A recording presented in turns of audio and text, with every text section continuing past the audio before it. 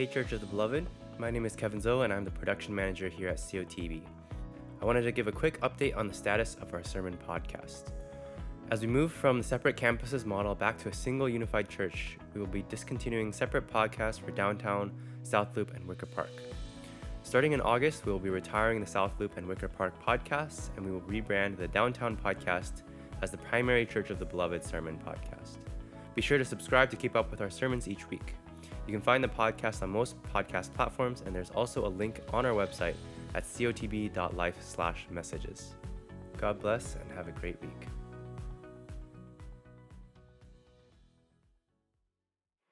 Good morning again. It's nice to have everything like in person and live, even the scripture reading. And I want to say again, it's such an amazing joy to be able to dedicate Tate into the arms of our loving God through the hands of his parents, his beloved parents. Today's Communion Sunday as well, which is why I have these elements here. For those persons that are here, if you did not receive the elements prior to service before coming in, they are available. I'm just going to ask you guys to flag down one of the welcome folks, and they'll get that to you. Or if you want this, they're literally in a box right outside the door. For those of you who are joining us online, I'm going to ask if you could please have the bread and the cup that symbolizes the sacrifice of Christ ready. So we're going to celebrate communion together at the end of service today. And if you're tuning in for the first time, I'm Pastor Abe. I'm glad you're here with us. I want to tell you really quickly that if you text COTB to 97000, or go to our website, cotb.life, and you tap the Connect With Us button, we'll get you connected with our church family. I'm going to ask you, if you don't mind, join with me in prayer as we dive into today's scripture passage. Let's pray together. Heavenly Father, thank you so much. Thank you for sending your Son, Jesus Christ, for sending one who looked at the kids running around and playing and wanting to be near him, your Son. Thank you for bringing a Savior that said, bring the kids to me. For they, as are we, beloved by you. May the words of my mouth forever be a conduit of your truth. And may this time be enlightening to your beloved children and satisfying to you, God. In the name of your Son, Jesus Christ, I pray. Amen. Every week, as I sit down and start preparing for the message to share with you, I do a few things I thought I'd share. First thing I do always is pray. I pray a lot. I pray very hard because I understand that this is an awesome responsibility to share the gospel. And so it's not one I take very lightly. So I'll really start with God, just open up my eyes to the truth that you want me to share, what you intend for your beloved children to hear this week. Second thing I do is I read. I read a lot. I read the scripture. I read commentaries. I read a lot of different information. The last thing I try to do before starting to write things down is listen. Listen to God. Listen to God through the voices of others, whether it's podcasts, sermons, songs, differing opinions. I try to take all that information in to identify the big idea, the main point of the passage that's being focused on today. And today's big idea, the main point for this passage is a pretty familiar one, but extremely important. It's simply this. We're the beloved of God because of Christ alone. That's what this passage is talking about. And attempting to add anything to this gospel, to this good news, is wrong. Nothing else is desired. Nothing else is required. It is my faith alone, our faith in Jesus, that makes us righteous in the eyes of God. And it's our faith in the death and resurrection of the Son of God that redeems us. This passage read today, and thank you so much for reading today, Hannah. This passage, Paul's telling us that we need to watch out for anyone or anything that tries to push a gospel plus faith. In other words, a faith that requires the gospel plus something else. In verse 2, it literally says, look out 3 times. Look out for the dogs. Look out for the evildoers. Look out for the flesh mutilators. Dogs, evildoers, mutilators.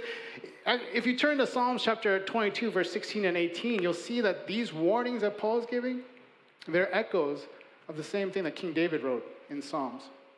It says in verse 16 of 22, for dogs encompass me. A company of evildoers encircles me. They have pierced my hands and feet. I can count all my bones. They stare and gloat over me. They divide my garments among them, and for my clothes they cast lots. This psalm foreshadows dogs. It prophesies evildoers, people who are going to be gathered at the foot of the cross, gambling for Jesus' clothes, watching the blood drip from our Savior's hands, feet, and side. Dogs, evildoers, mutilators.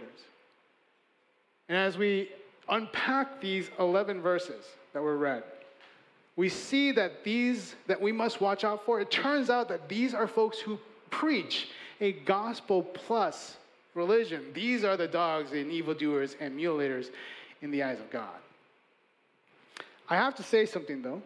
I need to reiterate, and it's something that most of you probably already understand, and this is for our pet owners and animal lovers out there. And as I learned this past week, we have a lot of dog owners at Beloved. At the picnic, it was kind of ridiculous. I almost feel like there were more dogs than there were people at the picnic. And so the dogs being referenced here, it's not the dog that you have waiting patiently for you at home, hopefully, unless they're ruining the house. Or for those who are watching online, it's not the one maybe lovingly lying on your lap right now. Dogs back in the day were not pets. They were horrid animals. They were scavenger. Luke talks about how dogs would literally eat anything, like licking the sores off a dying man. Peter wrote about how dogs come right back to eat their own vomit, which I think they still do. But anyway, dogs were just unfit for holy things. But to our dog owners out there who are listening, your dog is awesome. Your dog is wonderful, is beautiful, is not the type of dog we're talking about. Your dog is the exception, okay? Now, cats, but back to our passage. Dogs, evildoers, and mutilators. These are not good things, okay? And honestly, it does seem like it should be pretty easy to identify these types of individuals and be able to avoid the espousers, the proclaimers of a gospel plus religion. It seems like it should be easy, but turns out it's not. Because on the outside, they look like, and sometimes they are, you and me. In verse 3, Paul explains who the dogs and the evildoers and the mutilators are by explaining who they're not. It says in verse 3, for we are the circumcision, who worship by the Spirit of God and glory of Christ Jesus, and put no confidence in the flesh. So these folks are not the circumcisions. These folks are not the ones who worship the Spirit of God. They're not the ones who glory in Christ. They are the ones who have confidence, who put their confidence in their flesh. And what I want to do right now is look at two things from this passage very specifically for a second. Specifically, circumcision and flesh. And these words are important. First of all, circumcision is still an extremely big deal in Jewish culture. Cutting the foreskin off of a penis, it's not a small, well, it is a small thing, but it's a severe thing. It's very severe, and it's not just a physical issue. This is the means by which the Jews entered into a covenant relationship with God. Genesis chapter 17, verse 9 through 11, this is what it says. It says, and God said to Abraham, as for you, you shall keep my covenant, you and your offspring after you throughout their generation. This is my covenant, which you shall keep, between me and you and your offspring after you. Every male among you shall be circumcised. You shall be circumcised in the flesh of your foreskins, and it shall be a sign of the covenant between me and you. God's promise to the entire nation of Israel, every single person, man, woman, girl, and boy, it was represented by this really uncomfortable act. But that act, it becomes mere mutilation if it doesn't include worship of the Spirit of God. If the circumcised do not glory in Christ, they're just vandalizing their body. When Paul says, for we are the circumcision, he wants us to understand that those who are the true circumcision are those who are under the new covenant with Christ, are those who are circumcised in the heart, Romans chapter 28, chapter 2, verse 28 to 29 says, "For no one is a Jew who is merely one outwardly, nor is circumcision outward and physical. But a Jew is one inwardly, and circumcision is a matter of the heart, by the Spirit, not by the letter. His praise is not from man, but from God." See, circumcision is the external representation of our internal transformation, like today's dedication or the practice of baptism. They're external representations of an internal transformation. We don't perform them. We don't engage in them merely as outward acts. They're representations. Because without the inward change, without the metamorphosis within, it's just mutilation. The circumcision of one's heart is the act of the Holy Spirit. And it comes from God alone by Christ's redemptive act alone. And that's circumcision. The second thing I really want to unpack a bit is Paul's reference to the flesh. Because I don't want folks to understand and think that Paul views flesh as just bad. And that this body we live in right now is just meant for evil. It's not his mindset. In Philippians chapter 1, verse 22, Paul says, if I'm to live in the flesh, that means fruitful labor for me. So living in the flesh, for Paul, is a good thing. Living out my ordinary life, it might keep me out of heaven for a little while longer, but it's still a good thing. Because flesh is not innately negative. It becomes innately negative. It becomes negative when it no longer leads to worship in the Spirit of God. Flesh becomes negative when it no longer leads to glory in Christ. Flesh becomes negative when it focuses on human achievement versus Jesus' joy. So the dogs and the evildoers and the mutilators, they are not the circumcision. They are not the ones who worship the Spirit of God. They are not the ones who glory in Christ. They are the ones who put their confidence in the flesh. So what does confidence in the flesh look like? That's where we can turn to verses 4 and 6. 4 to 6, because Paul lists out how he, more than anyone else, could absolutely say, I am confident in my flesh. How Paul could easily have focused on his own human achievement over Jesus' joy. Because Paul could have very easily put his confidence in rituals. He was circumcised on the 8th day as prescribed by Jewish law. He could have easily put his confidence on his ethnicity, because he was one of God's chosen people. He could have easily put his confidence in his status, because as a member of the tribe of Benjamin, Benjamin was a good tribe. It was a cool tribe, the best tribe. He could have easily put his confidence in his culture. You know, he called himself a Hebrew of Hebrews, and what that really means is that he was a Hebrew who could actually speak Hebrew. Just to give you an example, I'm a Korean American. I was born and raised in Chicago, and I can barely speak Korean. The way I say it is I have survival Korean. If you drop me off in Korea, I can find my way back to America, but that's basically all I can do with Korean. And I've been chastised on more than one occasion for my inability to speak Korean. Sorry, Ethan, I have no Korean. But Paul is saying that unlike the Greek and Aramaic speaking Jews, he was a Hebrew who spoke Hebrew. He could have had his confidence in that. Paul could have had his confidence in the fact that he obeyed. He was obedient to the law. He could have had his confidence in his zeal for his faith. He was known for killing the Christians because he used to think that they were incorrect, that they were preaching the wrong thing. He could have easily put his confidence in any and all of these things. But that's not what faith looks for. That's not what the Son of God looks for when he says, be faithful.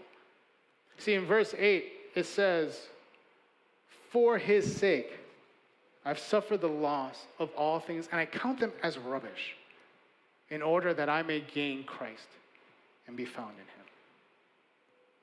All these things that the world around us proclaims and considers essential, all these things that people around you are adding to the gospel of Jesus' redemptive sacrifice, all these things that could lead us to have more confidence in ourselves versus God, all these things are rubbish.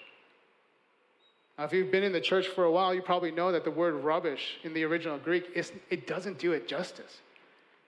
The better translation would be like dung, excrement, poo. If the kids were here, it'd be caca or whatever you use to talk about poo with children. All these things are poo. Rituals, ethnicity, rank, status, culture, zeal, obedience. These are not the things God directs us to for the sake of salvation.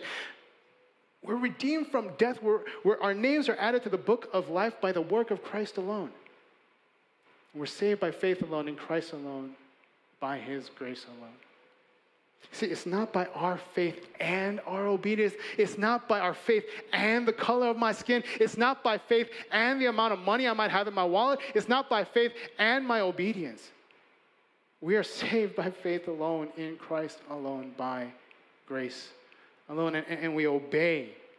We have zeal. We practice our traditions because of our redemption, not for our salvation. Galatians chapter 1, verse 6 and 7, Paul wrote, I'm astonished that you are so quickly deserting him who called you in the grace of Christ and turning to a different gospel. Not that there is another one, but there are some who trouble you and want to distort the gospel of Christ. The addition of conditions or requirements to the pure gospel of God's grace is a distortion. It's a twisting. It is no longer proclaiming truth. And to do that is to reject the gift of God for you. The thing is, it's really hard sometimes to recognize the dogs and the evildoers and the mutilators, the individuals who are desperately trying to hold on to power over other Christians by adding clauses to Christianity, people who are adding riders to redemptions or stipulations to salvation. It's so hard to recognize because oftentimes these individuals take the beautiful things we want to do as the beloved of God and make them conditions to being the beloved of God. I want to spend time in prayer becomes you have to spend time in prayer. I want to start my day in Scripture becomes you have to start your day in Scripture. Don't get me wrong, these are good things and they're important for my continued growth, and they allow me to draw closer to God. They allow me to grow and enjoy and give me joy, but these are not how I am saved. And the reason it's so hard to recognize the dogs and the evildoers and the mutilators is because the things that are often emphasized are the things that transformed lives want to do. I said today's message is really simple. It's a singular point that we are the beloved of God because of Christ alone, and adding requirements to the redemptive promise of Jesus, who said, simply believe in me and you'll be able to spend eternity with me. Adding conditions to this truth distorts the gospel into something untrue. And Satan's strategy is to suck people away from the beauty of this simplicity by adding conditions we feel like should be there.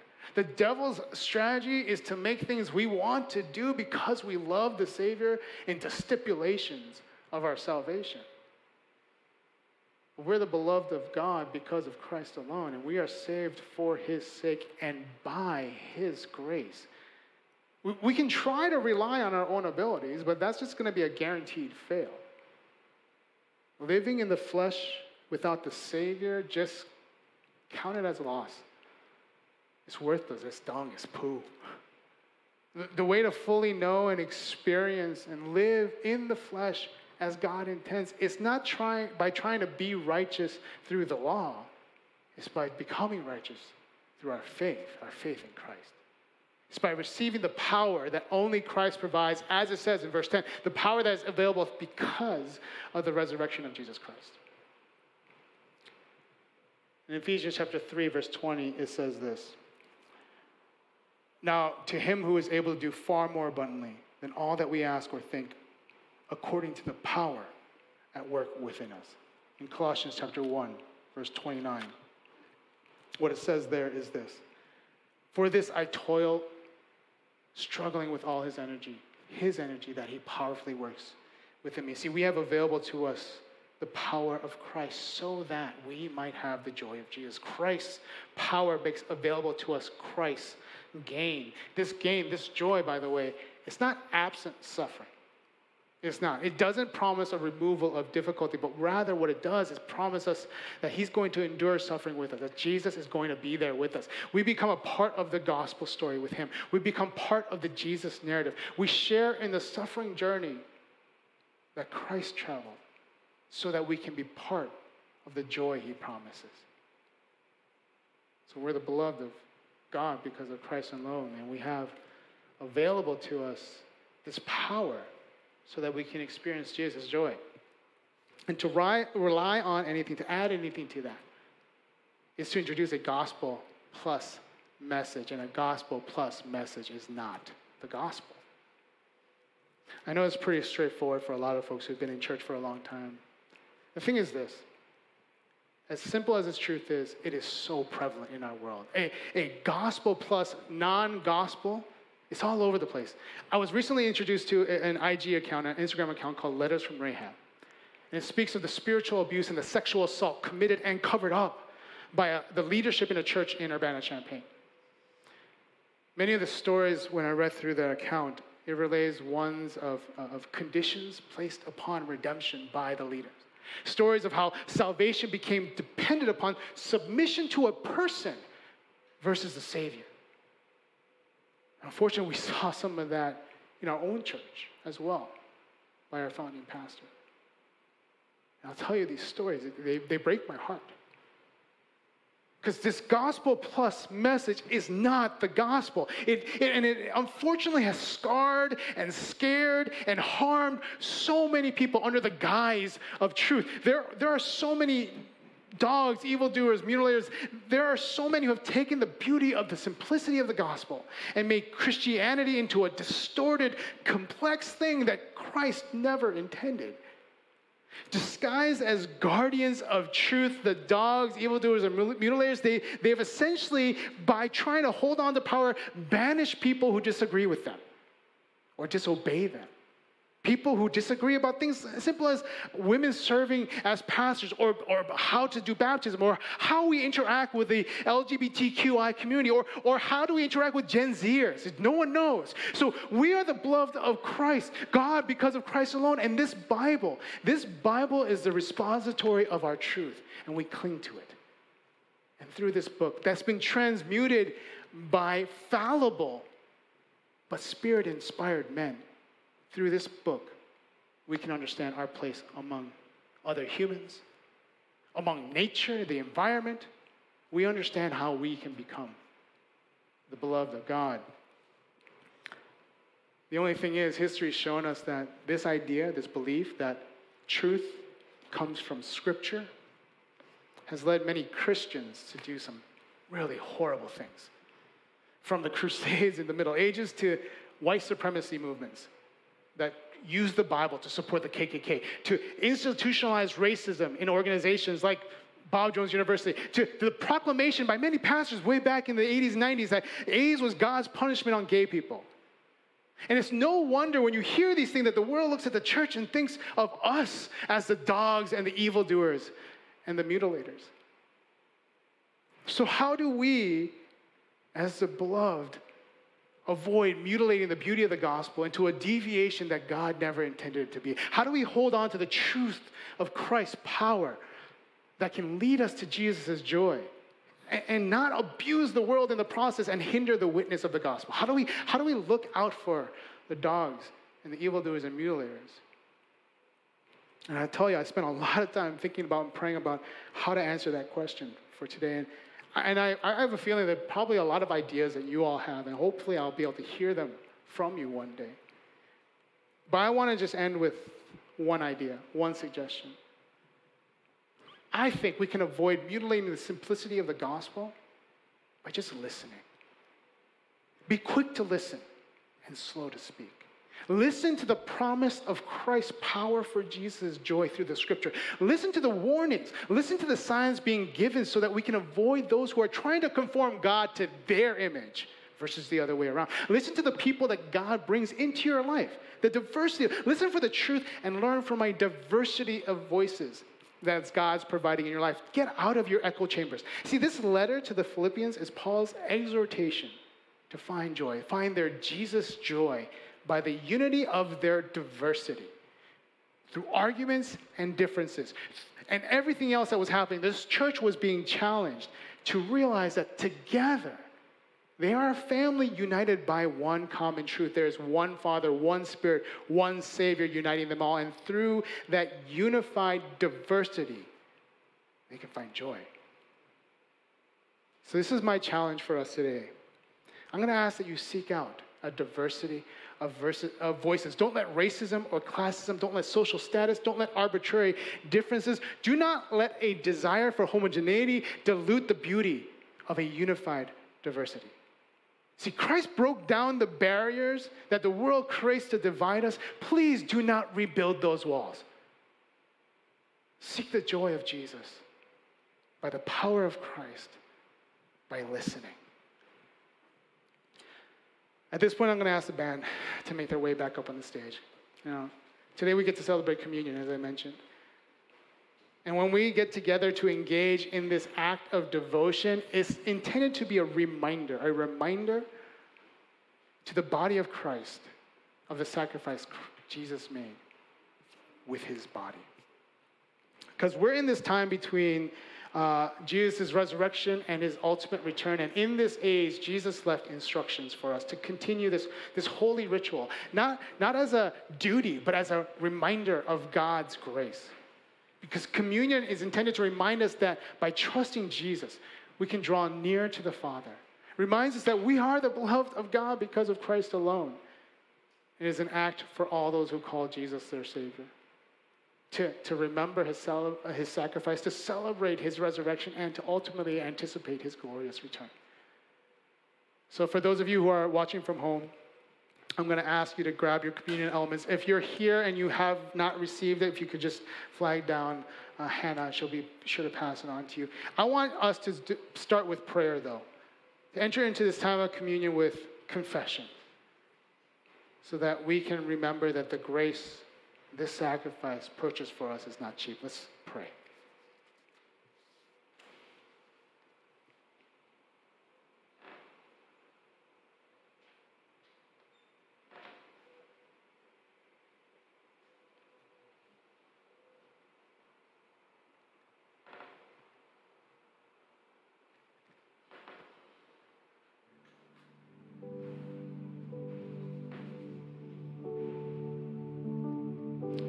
Jesus, we come to you humbly. We ask you to forgive us, to cleanse us of our unrighteousness. We ask you to restore our relationship with you. We know that we are your beloved children. We've received you into our hearts. We've accepted your death as a penalty for our sinfulness, and now we ask that your Spirit continue to transform us as we remember you and the gospel you brought with you. Amen. I want to read from 1 Corinthians chapter 11, verse 23. It says there, the Lord Jesus, on the night when he was betrayed, he took bread, and when he had given thanks to it, he broke it and said, "This is my body, which is for you. Do this in remembrance of me." I'm going to take this bread. Broken, it represents Christ's body broken on the cross so that ours would not have to be. I'm going to ask you all here to take the top layer off of your communion cup. There are 2 layers there. And take the wafer out, break it, and eat it in remembrance of our Savior.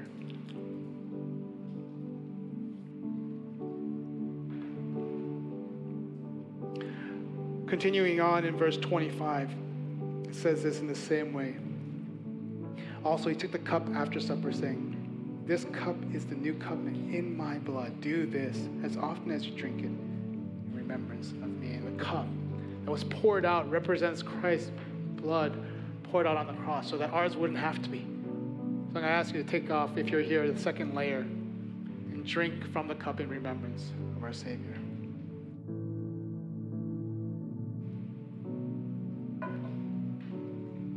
Finally, in verse 26, this is what it says. It says, "For as often as you eat this bread and drink the cup, you proclaim the Lord's death until he comes." Jesus set you and me free from the bondage of sin by dying in our place. And so we will remember his ultimate sacrifice by continuing this sacred act until he returns.